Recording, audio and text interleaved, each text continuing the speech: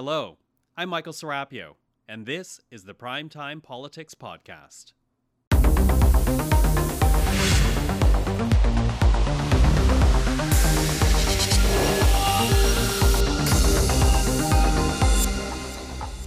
On Primetime Politics, a protest returns. We didn't choose the weekend and the date by accident. This is the time that the Emergency Act was invoked. 2 years after the Emergencies Act, the self-described Freedom Convoy returns to Ottawa. What is their message now? What are security officials saying about the movement? We'll get the latest from our journalist panel. And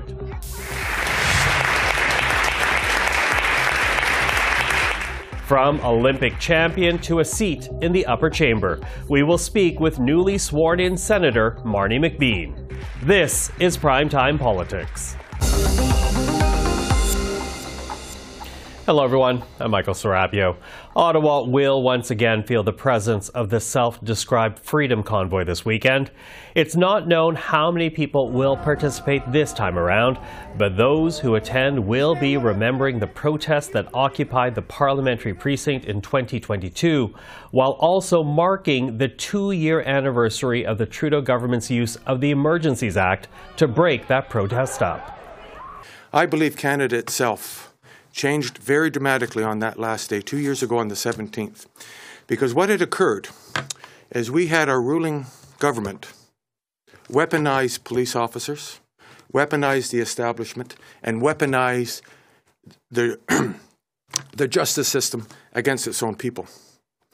Now, these were people that our Prime Minister labeled many words, called them a threat, said we couldn't go on trains, said we couldn't fly, all because we challenged and we wanted, basically, our own health. We weren't willing to take something. Well, joining us now is our weekly journalist panel. Robert Fife is the Ottawa Bureau Chief for the Globe and Mail, Catherine Lévesque, parliamentary reporter for the National Post, and Joël-Denis Bellavance, the Ottawa Bureau Chief for La Presse. Hello to the three of you. Thanks for having us. Michael. So let's begin with the protest organizers speaking, ahead of their weekend protests, revisiting what is essentially the 2-year anniversary of the invocation of the Emergencies Act. Last month, we had that court ruling that basically said that there was government overreach. It makes me wonder, as we look towards this weekend, Bob, do you think Canadian attitudes have changed at all regarding the protest and the objectives of what they are trying to accomplish? No, I don't think. I think the vast majority of people certainly was not supportive of the actions of the trucker convoy, holding the city hostage. And even worse when they tried to block the Windsor Bridge, which is the most important economic corridor between Canada and the United States. There's no sympathy for these people, and all the polls consistently showed that. So the government is not going to really get into any trouble on that issue, it seems to me. But having said that, I never felt that the Emergency Act was necessary, and I was glad that the court ruled the way they did, because the police were able to deal with the Windsor situation and the Coutts, Alberta situation, and I think the judge was right in that it was overreach. But in these people, or some of the remnants of the truck convoy, which I think that's what I think you really would call them, are kind of a fringe group of people who are angry at the world, and but I don't think they're going to have. I don't think they'll have much of an impact, frankly. Mm-hmm. So we'll see, because proofs and pudding is again the weekend here. But what do you guys make of the return of the organizers and Canadian attitudes towards the trucker protest with 2020 hindsight, Catherine? We always have some protesters around Parliament Hill. Sometimes it's a handful of people, so we'll see this weekend how many there are. But really, it's interesting because this group has really mutated into something else. They're really protesting now against all kinds of government overreach, in their opinion. So we're talking about gender politics. We're talking about the environment. There are people who are really mad about the effects of climate change, electric vehicles on our roads and all that, but also perceived attacks on Canada's sovereignty. So that's why we'll see, and even today we saw banners of people who didn't want to be part of the World Economic Forum. So really this this movement has really changed, and it's just, there are so many causes. I mean, there are no more vaccine mandates, so they can't really protest against that. But, you know, they're asking that Justin Trudeau step down. They're asking that, you know, we basically take back Canada, and they're just protesting a bit of everything right now. So I just find it really interesting that that has changed, and certainly we see that that reflected in the current Conservative Party at the moment. You know, MPs like Les Lewis will champion some of these issues, like pulling out of the United Nations, things like that. So, but still, I will agree with Bob. It does remain a relatively fringe issue, and I think polls have showed that, you know, Canadians' opinions really haven't changed on the use of the Emergencies Act and the fallout of the convoy. Yeah, it's interesting that you guys use the word fringe, because they certainly we're seeing something much, much smaller, at least in the early get-go of going into this weekend. But at the same time, there's a durability about those that remain, and it seems that it has to do with the issues you're talking about. You know, Joël-Denis, talk to us about the CSIS briefing that was revealed earlier this week, because it does indicate where this movement, or those who remain with it, are going towards. Yeah, I think there is still some concerns among security forces establishment about the action of those groups, and that's why you're probably going to see a lot of police forces deployed in downtown Ottawa or wherever they are. It's good to say, though, that last year they tried to mark the first anniversary. It fizzled. And then another group tried to mark a 6 months anniversary in motorcycles. It fizzled. I think most Canadians have moved on. The pandemic is over. We're very happy that it's over. And most of us have moved on to something else. There are something more urgent now in the mind of Canadians, like the war in Ukraine, the war between Israel and Hamas, and the possible return of Donald Trump in the White House. So those are more concerns, and the economy, the cost of living. So we've moved on to something else. That's why, as my two colleagues mentioned, it has become a more fringe group that is asking stuff about everything and nothing at the same time. Mm-hmm.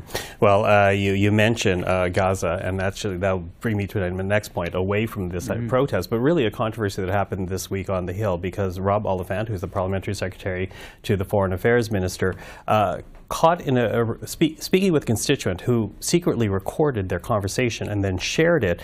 And in that conversation, Rob Oliphant talks about his own personal struggles and his own internal debate regarding the government response on both Israel and Gaza. And before we begin our discussion, I want to share with people at home some of the political reaction we heard here in the nation's capital to that recording. Take a listen. It's another example of how Justin Trudeau is a two-faced phony on the Middle East, just like everything else.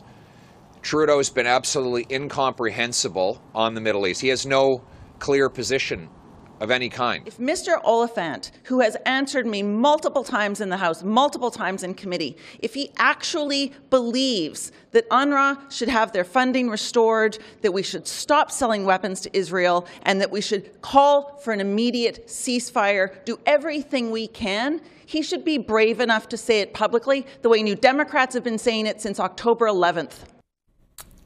Okay, again, some of the reaction to this recording. You know, it makes me wonder about Rob Oliphant, whether or not he might be shuffled out. Again, he wasn't speaking publicly. This was a private conversation.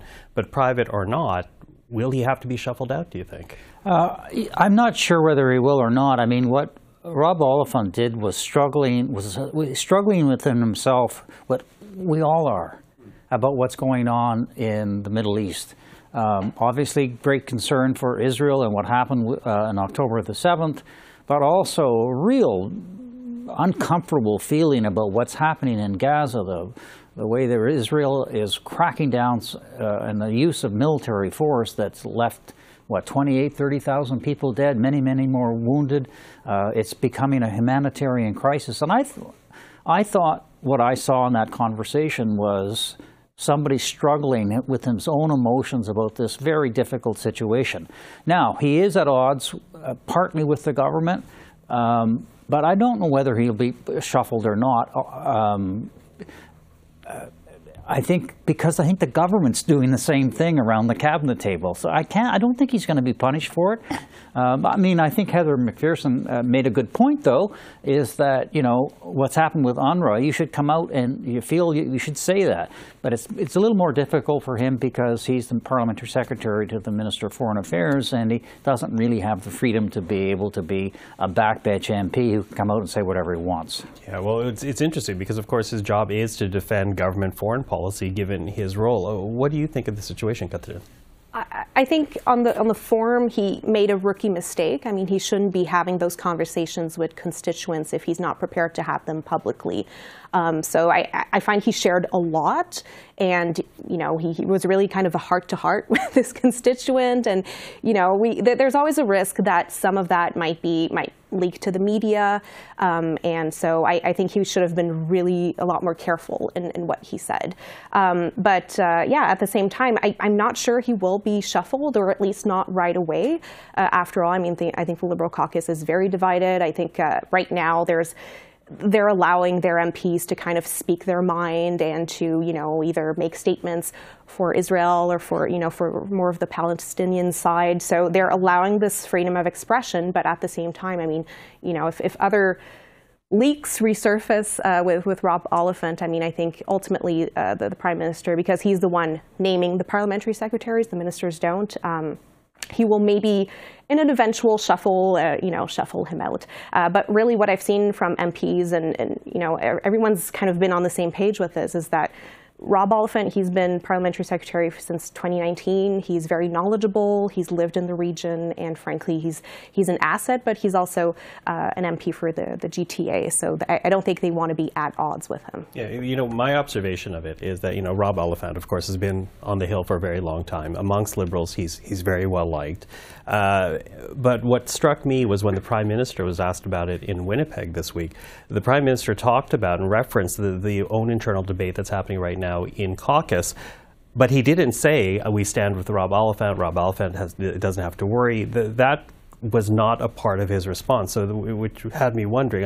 What's your reaction to it? Well, like Bob said, I think Mr. Oliphant expressed the kind of agony that the Liberal government is going through, but also the Canadian population. I think he's struggling with coming up with the right solution for a conflict that is far away, but it's so divisive for Canadian population. And among the political parties in Ottawa, I think say what you want, but I think the Liberal government is also a reflection of what Canadians think more. I don't see unity like we see in the NDP within the Canadian population. I don't see the same unity as I see in the Bloc Québécois within the population, nor in the Conservative Party. So if you look at the Liberal government as a whole, I think it's a reflection of where the Canadian population is. It's a very difficult issue. There's no simple answer to that conflict. And if you go too much on one side, you will get the other side to say, hey, you're going too far in that direction. So I think Mr. Oliphant was expressing that, that difficulty. And I think I remain convinced that he's a very good asset for the government because he's a thoughtful man and he knows foreign policy. I think he said, if I'm correct in the tape recording, that he had raised these issues privately with the minister, so it wasn't like he was being a phony. You know, he'd raised these things privately. He just didn't expect somebody to record his conversation and then put it out or release it to the media. So I'm not sure that he's going to be punished for it, but it depends really on whether it gets a lot of traction. But I think it puts the government in a difficult situation himself because Mrs. Joel and we've all said, I mean, they're reflecting the opinions within the caucus and, frankly, in Canadian society. Yeah, absolutely. We have a few minutes left. I do want to touch on the last subject here, and this has to do with GC Strategies, of course, the company behind the ArriveCan app, because, Joël-Denis, you broke the story this week, talking about the number of contracts, 140 contracts since 2015, worth $250 million to a company that is essentially 2 people and 2 employees. You know, there's still more questions than answers here, but is this a black eye on the government, or is this merely a black eye on the public service for at least with the ArriveCan app, spending so much money, investing so much money with this company, Bob? Look, it's a black eye on the government. Where's the ministerial responsibility here? Everybody's blaming these bureaucrats, and rightly so. this was an absolute mess, from, as the Governor General, as the Auditor General has said, and other experts who have looked at this. But there is ministerial responsibility. You oversaw these bureaucrats. We knew when this ArriveCam happened years ago that it was a boondoggle and a mess, and nobody takes any responsibility for it. So I think it's, yes, whatever the RCMP end up doing and charges are laid, that's fine. But where is the ministerial responsibility? Because they are running for cover and blaming all the bureaucrats. Okay. Catherine, actually, go ahead. Yeah, I want to pick up on Bob's mention. There is one thing that came out very strongly this week, throughout the whole week, with the report from the Auditor General and stories about the number of contracts and the amount of money. It is disputed by the government that the amount of money that I put out. But still, there is a very much so a lack of accountability within this government. And we have to rely on external institutions to have the answers, like the RCMP or the Auditor General. What about answers from the ministers responsible for that file? Where are they? They're just saying that, oh, we know that something went wrong, and we are implementing the recommendations. That's the usual phrase that comes out after every single report from the Auditor General. So this is something fundamental, lack of accountability, ministerial accountability, and this is becoming a problem in Ottawa. Okay, last 20 seconds to you. Yeah, it's a lack of transparency for me. I mean, even the Auditor General couldn't pin the exact number of how much did it cost to make this app. And so I don't expect us to just kind of sweep this under the rug. I think this will continue, and we should be demanding, rightfully so, more answers and more transparency from the government. Okay, I'm going to demand for more table banging from Bob. Remember when the House of Commons used to do that on a daily, and we finally got it from Bob Fife here on the show. Here's a frustration. Built up. Robert Fife, Catherine Lévesque, Joël-Denis Bellavance, thank you very much.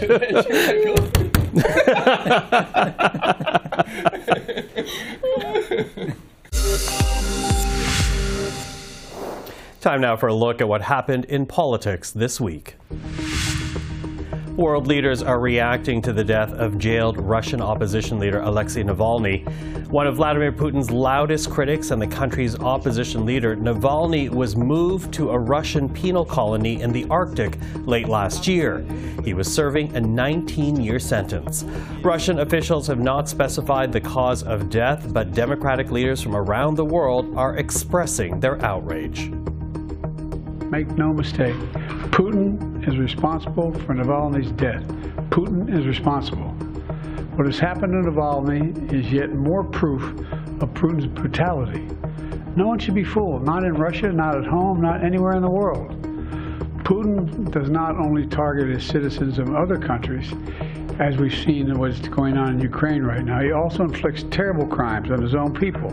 On this day, it is a moment to reflect on his courage, on his inspiration for all of us, and double and triple down in our resolve as Canadians and as a country to continue to stand up against Putin, particularly in regards to Ukraine, but stand up for the values and principles we believe in a world that is more challenging and more destabilized than we've seen in a very, very long time.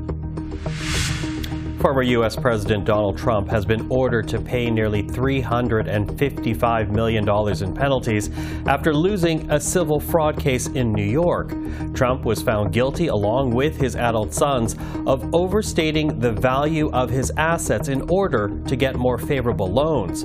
According to the judgment, Trump is also forbidden to serve in any top role at any New York company for the next 3 years.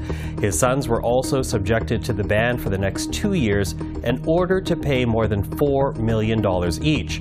Trump is expected to appeal the ruling. Here at home, the NDP leader Jagmeet Singh is calling on the Trudeau government to cover the cost of prescription contraceptives for all Canadians. It comes as his party and the Liberals are in tense negotiations over promised pharmacare framework legislation. The deadline to table a bill is March 1. Otherwise, the supply and confidence agreement between Liberals and New Democrats is over. Now, we also need to be clear, we are ready to work day and night through the weekend for the next couple of weeks to make sure that this happens. But I want to put it to Justin Trudeau and the Liberals that we're getting very close to a final offer on the table. And if they do not come through with their commitment, if they break their promise by March 1st, there will be consequences. Well, Marnie McBean is well known and well loved among Canadians. A rower, she is a 3-time Olympic gold medalist. She was Canada's chef de mission at the Tokyo 2020 Games. She's also an officer of the Order of Canada and is well known for her social justice work. But Marnie McBean is not stopping there, sworn in last week as a senator for Ontario. I, Marnie McBean, do solemnly, sincerely, and truly declare and affirm that I will be faithful and bear true allegiance to His Majesty King Charles III. Well, joining us is Olympian, now Senator Marnie McBean. Marnie, Senator, nice to see you again. Well, thank you very much. Thanks so much for having me. Well, you know, so much to talk about, and I want to begin with what made you apply, because that's how you became senator. You decided this is something I wanted to pursue. What made you actually do that? Well, you know, I've had this journey from the first medals that I won in serving Canadians, actually. Like, I came back and how I would show them would be going into hospital environments or having to figure out what my time was going to be. And like 20 years ago, I said I really cared about the health and activity of Canada's youth. So I've been speaking and now in the hindsight mirror, like, I've been serving for a long time. And so I progressed serving mostly athletes in all sports, but also on different boards. And I got to a point coming into that point where I was chef de mission for Team Canada back in 2019, thinking I'd be finished in 2020. And it was a little bit of like, what do I want to do next? Mm-hmm. And the opportunities I was looking at actually were citizenship judge and the Senate. And I thought these are both opportunities where I would get to have wonderful conversations, welcoming new ideas and streams to Canadians. And so I applied. And it took a while for the application. Like, I applied in 2019. A pandemic happened. I thought, well, this is never going to happen. And then the Prime Minister called me up and said, did you really mean it? And I was like, I did, and I do, and here I am. Did you answer what took you so long? A little bit. It was jokingly. I asked about the holding tank that I'd been put into, and we just left. Oh, okay. So what was that like then? Because as you say, you were waiting for a time, and here you are. And, you know, not to brag for you, but you were involved in charities like Covenant House, as you said, doing hospital work, working for Kids Helpline, yep. Volunteering for Canadian youth. So you finally get this phone call, basically telling you you're going to get to serve as you wanted to serve. How did that feel? I kind of think it's a little bit like I don't know how to feel it. It's like asking, you know, they're very different. But when I was first asked about what does it feel like to be an Olympic champion, you don't know. Like, it actually takes 10, 20 years to look back on that moment and see how it changed your life. Mm-hmm. And so now I'm just exploring it now. And I find, honestly, like many Canadians, I know that the Senate is this important part of our government. And I had done my research when I applied for it. And I asked my family if they were keen on me making this commitment. But there's an element that I was still very naive about it. So I'm still learning what it's going to mean and what the impact is. But I'll tell you, I've been doing it this is my 5th day now. Mm-hmm. But the opportunities and the conversations that I'm sitting in that are so meaningful. And, you know, we have experts come into us and tell us what they are like so knowledgeable about and passionate about, and then we get to ask questions, and we have these wonderful conversations about what is in the best interests of Canadians.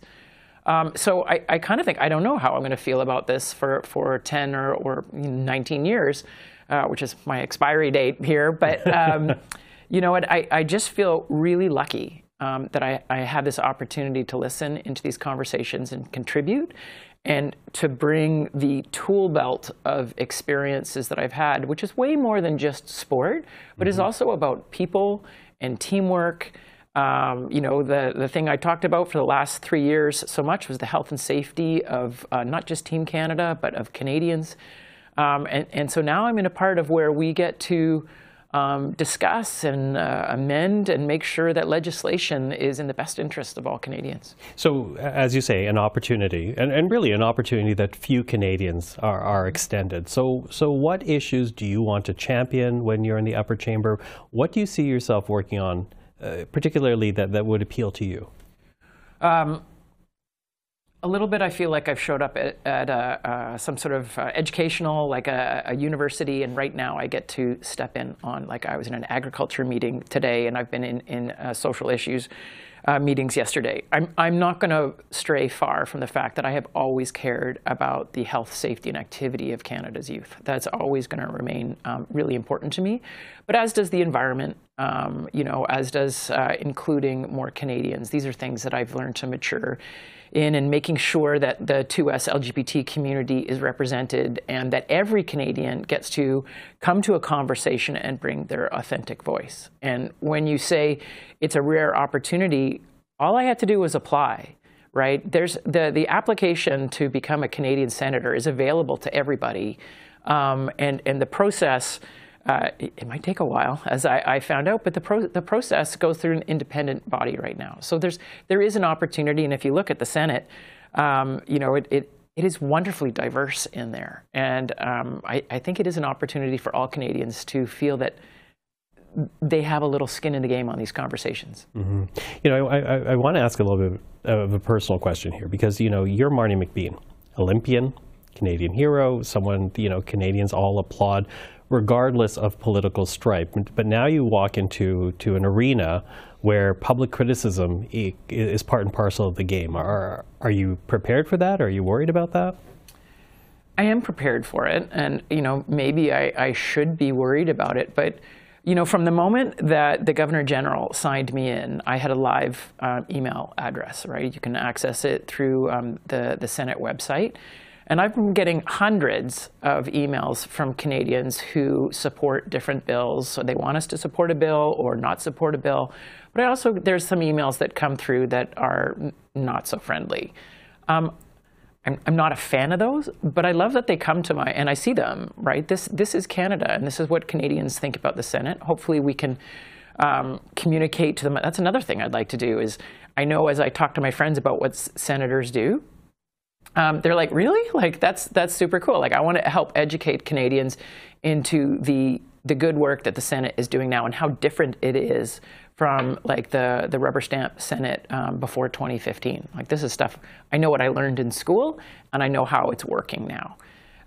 But I think that Canadians are allowed to have mixed voice. That's the whole thing. Like, we had a committee of the whole, which is just a really big committee, talking about things, and it was diverse opinions on it, right? And we welcome that. Like, that's the whole point, is that we hear the people who are for things, and we listen, not just wait till they're finished talking, but we listen to the people who are against things. Well, hopefully you and I will be speaking, and I'll be listening more from you in the years to come. But for now, Marnie McBean, Senator Marnie McBean, thank you very much. Thanks so much. Yeah. And that is our program. I'm Michael Serapio. Parliament is not sitting next week, so Primetime Politics will not be back until February the 26th. But until then, for everyone here at CPAC, thank you for watching. Stay well, and we'll see you next time.